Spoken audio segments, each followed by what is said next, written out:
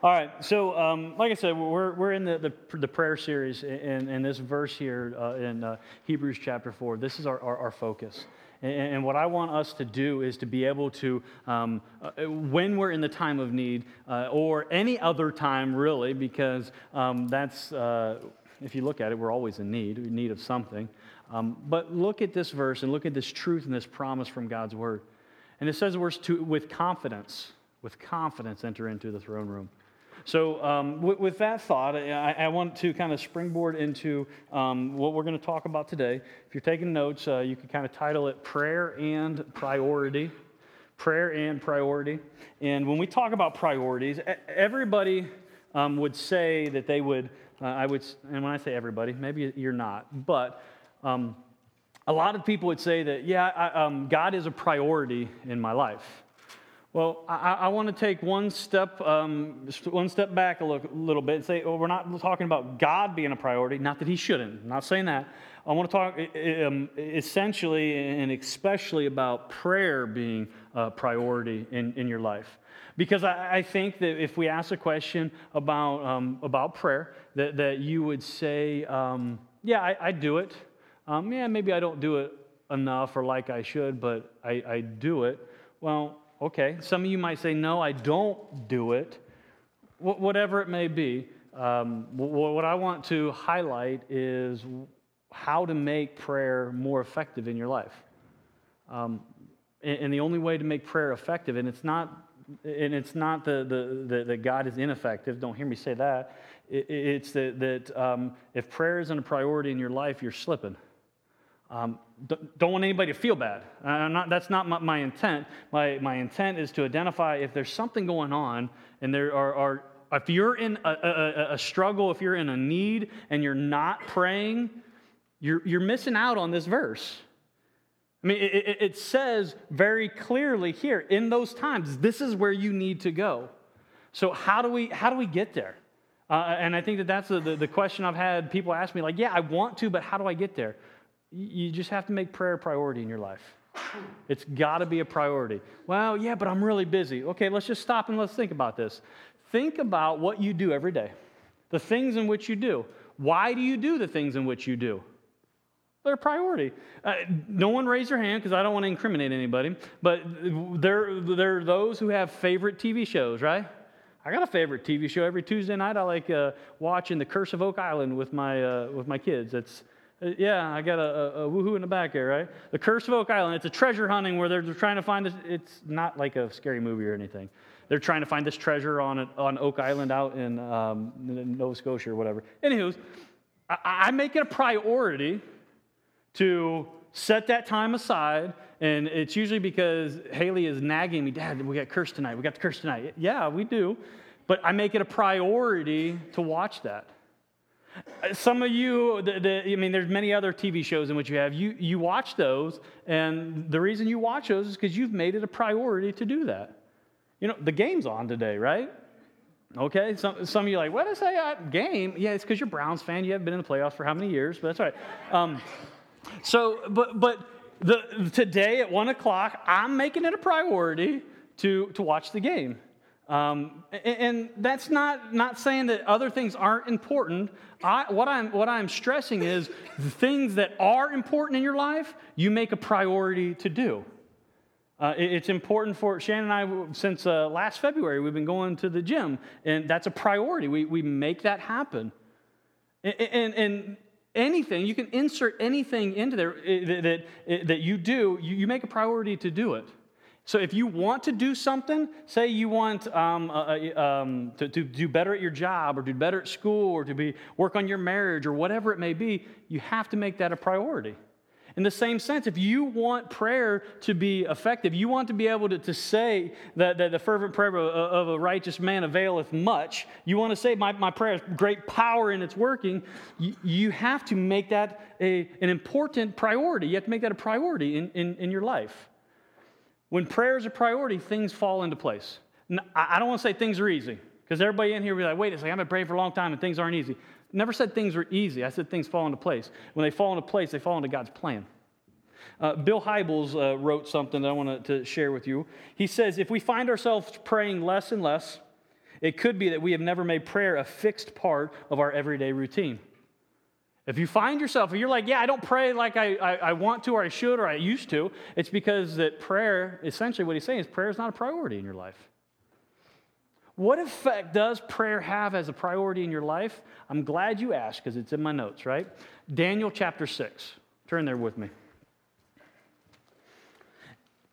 What we're going to see in Daniel chapter 6, I want to share one of the favorite stories of many, Daniel and the lion's den. Look at verse 16 with me.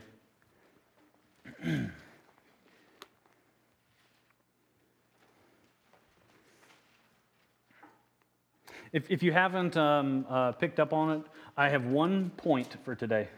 One main point for the whole entire sermon today. Did we pick it up on it? Anybody want to go out on the limb? You must make prayer a priority in your life. Okay, that's the point. We're going to hit that from a couple different angles here. But priority is important. Verse 16, Daniel chapter 6. It says, Then the king commanded, and Daniel was brought and cast into the lion's den. Okay, Daniel was cast in the lion's den because some guys conspired against him to make him fall because God had great favor on him. He is advancing in the kingdom, in this pagan kingdom, and these guys didn't like it. So they devised a plan, got the king on board, kind of deceived the king to get him on board. But here the outcome is that Daniel was found guilty of something that was enacted by the king. Therefore, the punishment was to be thrown in the lion's den. That's a very condensed version of it. Read it for yourself. But the important part here is what we have to understand is that Daniel's in the lion's den. He was cast into the lion's den. And the king declared to Daniel, May your God whom you serve continually deliver you. If you highlight in your Bible, you underline that sentence there. May your God whom you serve continually deliver you, because it's God whom you serve is going to deliver you, and we'll talk in a minute. But it says, And a stone was brought and laid on the mouth of the den, and the king sealed it with his own signet and with the signet of his lords, that nothing may be changed concerning Daniel. Then the king went into his palace and spent the night fasting. No diversions were brought to him, and fled from him. So the stone was put on top of the den, that way that no one could get in, and Daniel couldn't get out, or the lions. Verse 19, Then at break of day, the king arose and went in haste to the den of lions. As he came near to the den where Daniel was, he cried out in a tone of anguish. There's a whole sermon in here about how the king had a relationship with Daniel and what that was and how the response. That's not what we're focusing on here. That's a whole other sermon here. But it says he cried out in a tone of anguish. The king declared to Daniel, O Daniel, servant of the living God, has your God, whom you serve continually, I think I see a pattern there, been able to deliver you from the lions? Then Daniel said to the king, O king, live forever. My God sent his angel and shut the lions' mouths, and they have not harmed me, because I was found blameless before him, and also before you, O king. I have done no harm. Then the king was exceedingly glad and commanded that Daniel be taken up out of the den. So Daniel was taken up out of the den, and no kind of harm was found on him because he had trusted in his God. That's where I want to stop. Because we can get into like the king threw the bad guys in there, and their bones were crushed, and it was just a nasty, ugly-looking scene. But we're not. What I want to focus on here is, okay, we know that Daniel was delivered. Everybody loves the story of Daniel being delivered from the lion's den, right? How many of you have even used that analogy of, going into the lion's den, or I was in the lion's den, or how many of you use that analogy? No one? Come on now. All right. Dan the praying man. Everybody else is just, I don't understand what you're saying. Okay, hold on. How many times have you been in a dark, a tough, a position in your life you're like, man, I'm just facing some of my greatest fears. You're in the proverbial lion's den, and you want to be delivered. Daniel was delivered from a physical lion's den. I want to be delivered from the den of lions that I'm in right now. Maybe it's a job. Maybe it's a relationship. Maybe it's whatever. Maybe it's just a situation in which you're in, a sickness or whatever. But you're facing these lions, and you're like, man, I want to hold true to what happened to Daniel. Why can't that happen to me? If you're reading the story, and you've seen there was a theme there, that there was the serving of God continually, right? You picked up on that? You said it twice in there? Now, I don't want to say that, okay, that you're not serving God continually, and that's why you're not being freed from the lion's den, which you're in right now. Well, what I do want to say is that Daniel's actions in the lion's den did not free Daniel from the lion's den. Let that sink in for a second. Wait a second, I'm kind of confused now. Daniel's actions in the lion's den was not why he was freed from the lion's den. Daniel's actions prior to the lion's den is why he was freed from the lion's den. Now, don't hear me like you're saying, well, crap, what am I supposed to do now? I'm in the lion's den. You have hope. We have hope. But what I want to focus on is what happened prior to the lion's den that freed Daniel from the lion's den. Turn back to, in chapter 6, maybe you might not have to turn, but in chapter 6, verse 10, we see what Daniel did prior to the lion's den that freed him from the lion's den.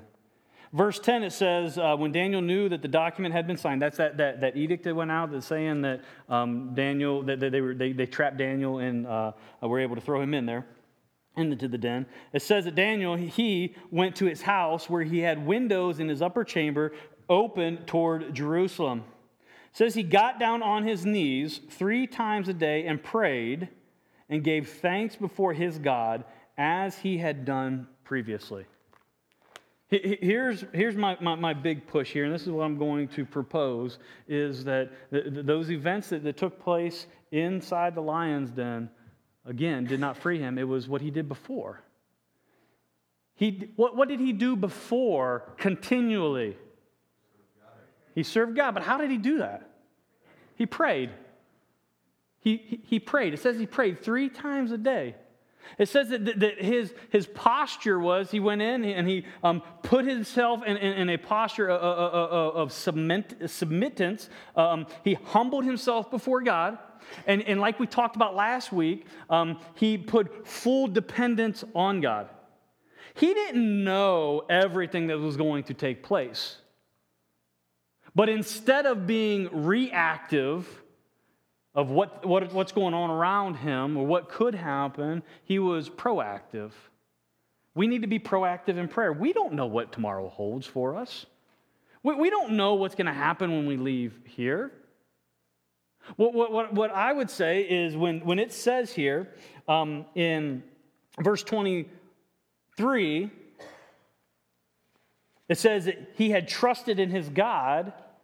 The reason that we can see that how we can see that he trusted in God was because of the actions in which he did. A lot of us will say, yes, I trust God. But do our actions back up our words? Daniel's actions backed up his words. Remember, Jesus says, out of the mouth comes the overflow of the heart. So the things in which we do have to back up the things in which we say. Here, the things in which he did backed up what the king knew about him. And he was delivered from the den. He was delivered from this dark, nasty, fearful place because of what he did before. Now, I'm not saying that he didn't pray while he was in the lions. I'm sure he prayed while he was in there. But his faith and his continual servitude of God or to God and his prayer is what delivered him from the lion's den. Now, when I say that, some will say, well, you know what? I have a hard enough time praying 1 time a day. Okay, not everybody has to do the Daniel plan of prayer, right? It's a good thing for a diet, right? The 40-day Daniel plan. Anybody did that? Everybody's like, what are you talking about? I know, whatever. Anywho, I know that Jeremiah and Laura did, but I can't do the Daniel plan of prayer and pray 3 times a day. Remember, last week when we left here, I said, just do this. Pray 5 more minutes a day than you pray now. Just start with that. If you decide that you want to, you know what, I want to get in shape, I'm going to start running. You're not going to, you should not go out and spend $1,000 in running gear and all this fancy gadgets and say, I'm doing a half marathon. What's that, 13.3 miles? Something like that? 13.1 miles? You're not going to go say, I'm going to do this and then run out the door and try to run 13 miles. What's going to happen? I'll be doing your funeral, right? But in the same sense, I'm not expecting, I know that God's not expecting you to be this super spiritual prayer warrior right out of the gate. We have to progress in our walk. That's why it's called a walk with Him. That's why I said 5 more minutes. 5 more minutes a day. And do that for a week. And then when you find that hey, I can do that, then either extend that a little bit into 10 minutes, or maybe extend it into 2 5-minute periods in the day. But don't let the devil say, man, you're just too busy for that. You got too much of this. You're, and there's a good book you got to read. It's Too Busy Not to Pray by Bill Hybels. You are, I'm not going to say that y'all aren't busy. We're the most busiest society in human history. We're busy, right, but the busyness of your life is going to get busier and busier and busier and busier. You're always going to have an excuse of why not to pray. So if you're too busy to pray, you're too busy not to pray because you need the strength to make it through your busyness, right? Well, some would say that okay, I want to do that. How do I do that? How do I make prayer a priority in my life? Well, I think it starts with identifying something that you can sacrifice. And wait a second, I don't want to give anything up. Well, I don't want to add more to your already busy life. What can you give up for, remember, 5 minutes? What can you give up to just spend 5 minutes in prayer? Or 10 minutes, whatever it is. What can you sacrifice? Now, something that I have not done in the time, how long have I been here? 8 years, 9 years now, something like that? In the span in which I've been the pastor here, one thing that we have not done is observed Lent, okay? Not because I think it's a bad thing. Truth be told, when I came in here, I threw everything out, baby with the bathwater and everything, all tradition, and I've already repented of that. And I told Shelly the other day I'm going to bring sexy back, and I started singing the song, right? Do I need to sing it now? Y'all got it. Come on now. No, I want to bring some tradition back. We've already started that over the past couple years. One of the things I think, though, that is important is to observe Lent. We're going to observe Lent as a church this year. It starts on February 14th, which is Valentine's Day. So you have no excuse of forgetting either Lent or Valentine's Day, right? But you could use it as an excuse. Well, honey, I didn't buy you chocolates because you're sacrificing sweets, right? Hey, dudes, I'm trying to help you out here. But what Lent is, it's a 40-day preparation for Easter. That's all that it is. A lot of people make it into a lot of things that it's not. It's a 40-day period in which you are going to sacrifice ultimately for the greatest sacrifice that took place. That's Christ dying on the cross and Him rising on the third day. So it's a time period of where we just reflect and we sacrifice something. And when whatever it is we sacrifice, we don't just take something away. Then we have some time, an extra time to do something else. So my suggestion, and y'all don't have to do this. There's no one's going to show up to none of those guys, as scary as they look up here, none of those guys are going to show up to your house and, are you observing Lent? No. This is voluntarily.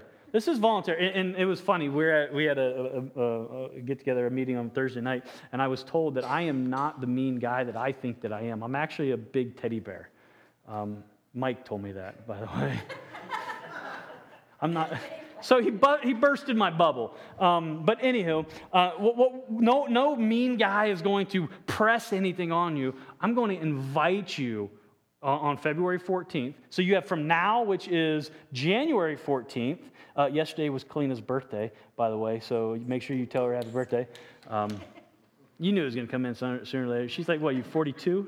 Not as old as you. No, what? Hey, hush. That always backfires. But Sissy did ask me how I went from 44 to 35. 44 to 35. That's funny. That is funny. So today is January 14th. You have 1 month to come up with maybe it's just one thing, or maybe a list of things that you want to sacrifice. And keyword. Sacrifice. You have to sacrifice something to make something else a priority in your life. It's not just giving up on something, and it's not just a convenient time to diet. That's what a lot of people say. Well, I'm on. No, it's called a diet. No. So sacrifice something, whatever that may be. If you don't know what it is that you can sacrifice, talk to one of the guys, or talk to somebody to identify maybe 1, 2, 3, whatever it may be. But whatever it is, sacrifice something in preparation for Easter. And during that time, take that time to whatever that time you have that now you have this opening. You have an opening in your schedule. Insert prayer. Maybe you're the one that watches, like we talked a couple weeks ago or whatever it was, that watches 5.2 hours of TV a day. That's the national average. Maybe it's sacrificing some of that. We have the ability to make prayer a priority in our lives. The question is, are we going to do it? Are we going to be preemptive and proactive by making prayer this important thing in our life so that when we face the lion's den, not if we do, because we're all going to face a lion's den at one point or another, but when we face that lion's den, we face it with the understanding that my God is going to deliver me from this. He's going to see me through all of whatever it is that happens. Or are we going to wait and make prayer the break glass and pray because, oh crap, I'm in a bad situation, now I better pray? If prayer is a priority in our life and we're doing it on a continual basis, when those times hit, you're already in the correct posture. You're already where you need to be able to face whatever it is that life throws at you. And life is going to throw things at us. If you read back, there's some free books out in the lobby there. One of those books on there is the Fox's Book of Christian Martyrs. Pick up that book. It's a good condensed version of that book, and just thumb through it and see all of the people who were killed because of their faith in Jesus Christ in the beginning of the church history. And I say that because you read about these martyrs, and the reason they were able to face what it is that they were able to face is because they had a faith in Christ. And the way in which they had a faith in Christ that was displayed was acted out, and their faith was, and I'm going to use the word preserved, and hear me when I say this, their faith was preserved by prayer. Because when we enter into that tough time, if we don't have that preservation, that stuff that's going to help us through, which is prayer, faith in God, to help us through, we're going to be like stuck in the lion's den. We're going to be beating on the door, let me out, let me out, let me out, let me out. But if we if we, I was going to say shower, but let's use this word. We'll use a Christianese word. If we baptize ourselves in prayer, understand what baptize means, to immerse ourselves in prayer, and everybody, that will be on a different level. When we face that den, we can face it with a confidence. Like Hebrews 4:16 says, that with confidence we can enter into the throne room. And we can receive mercy, and we can receive grace, and have help in time of need. So what I want us as a church body to do is to say yes. And what I'm saying, what you need to say yes to is, I am going to make prayer a priority in my life. That's it. That's all that I want to encourage you to do today and tomorrow and the next day and the next day. Just every day make prayer a priority. 5 minutes, 10 minutes, whatever it is, make it a priority. Because if you don't, we'll talk next week a little bit more about the don'ts. What can happen? You'll have an ineffective life. You'll have a life that's not in God's will. You're going to be self-reliant. But if we make prayer a priority, what do they say? The sky's the limit. Paul says, I think it's in Ephesians, that God is able to do more than we can even ask or we can even think. You can't out-ask God. Pray big. Make it a priority.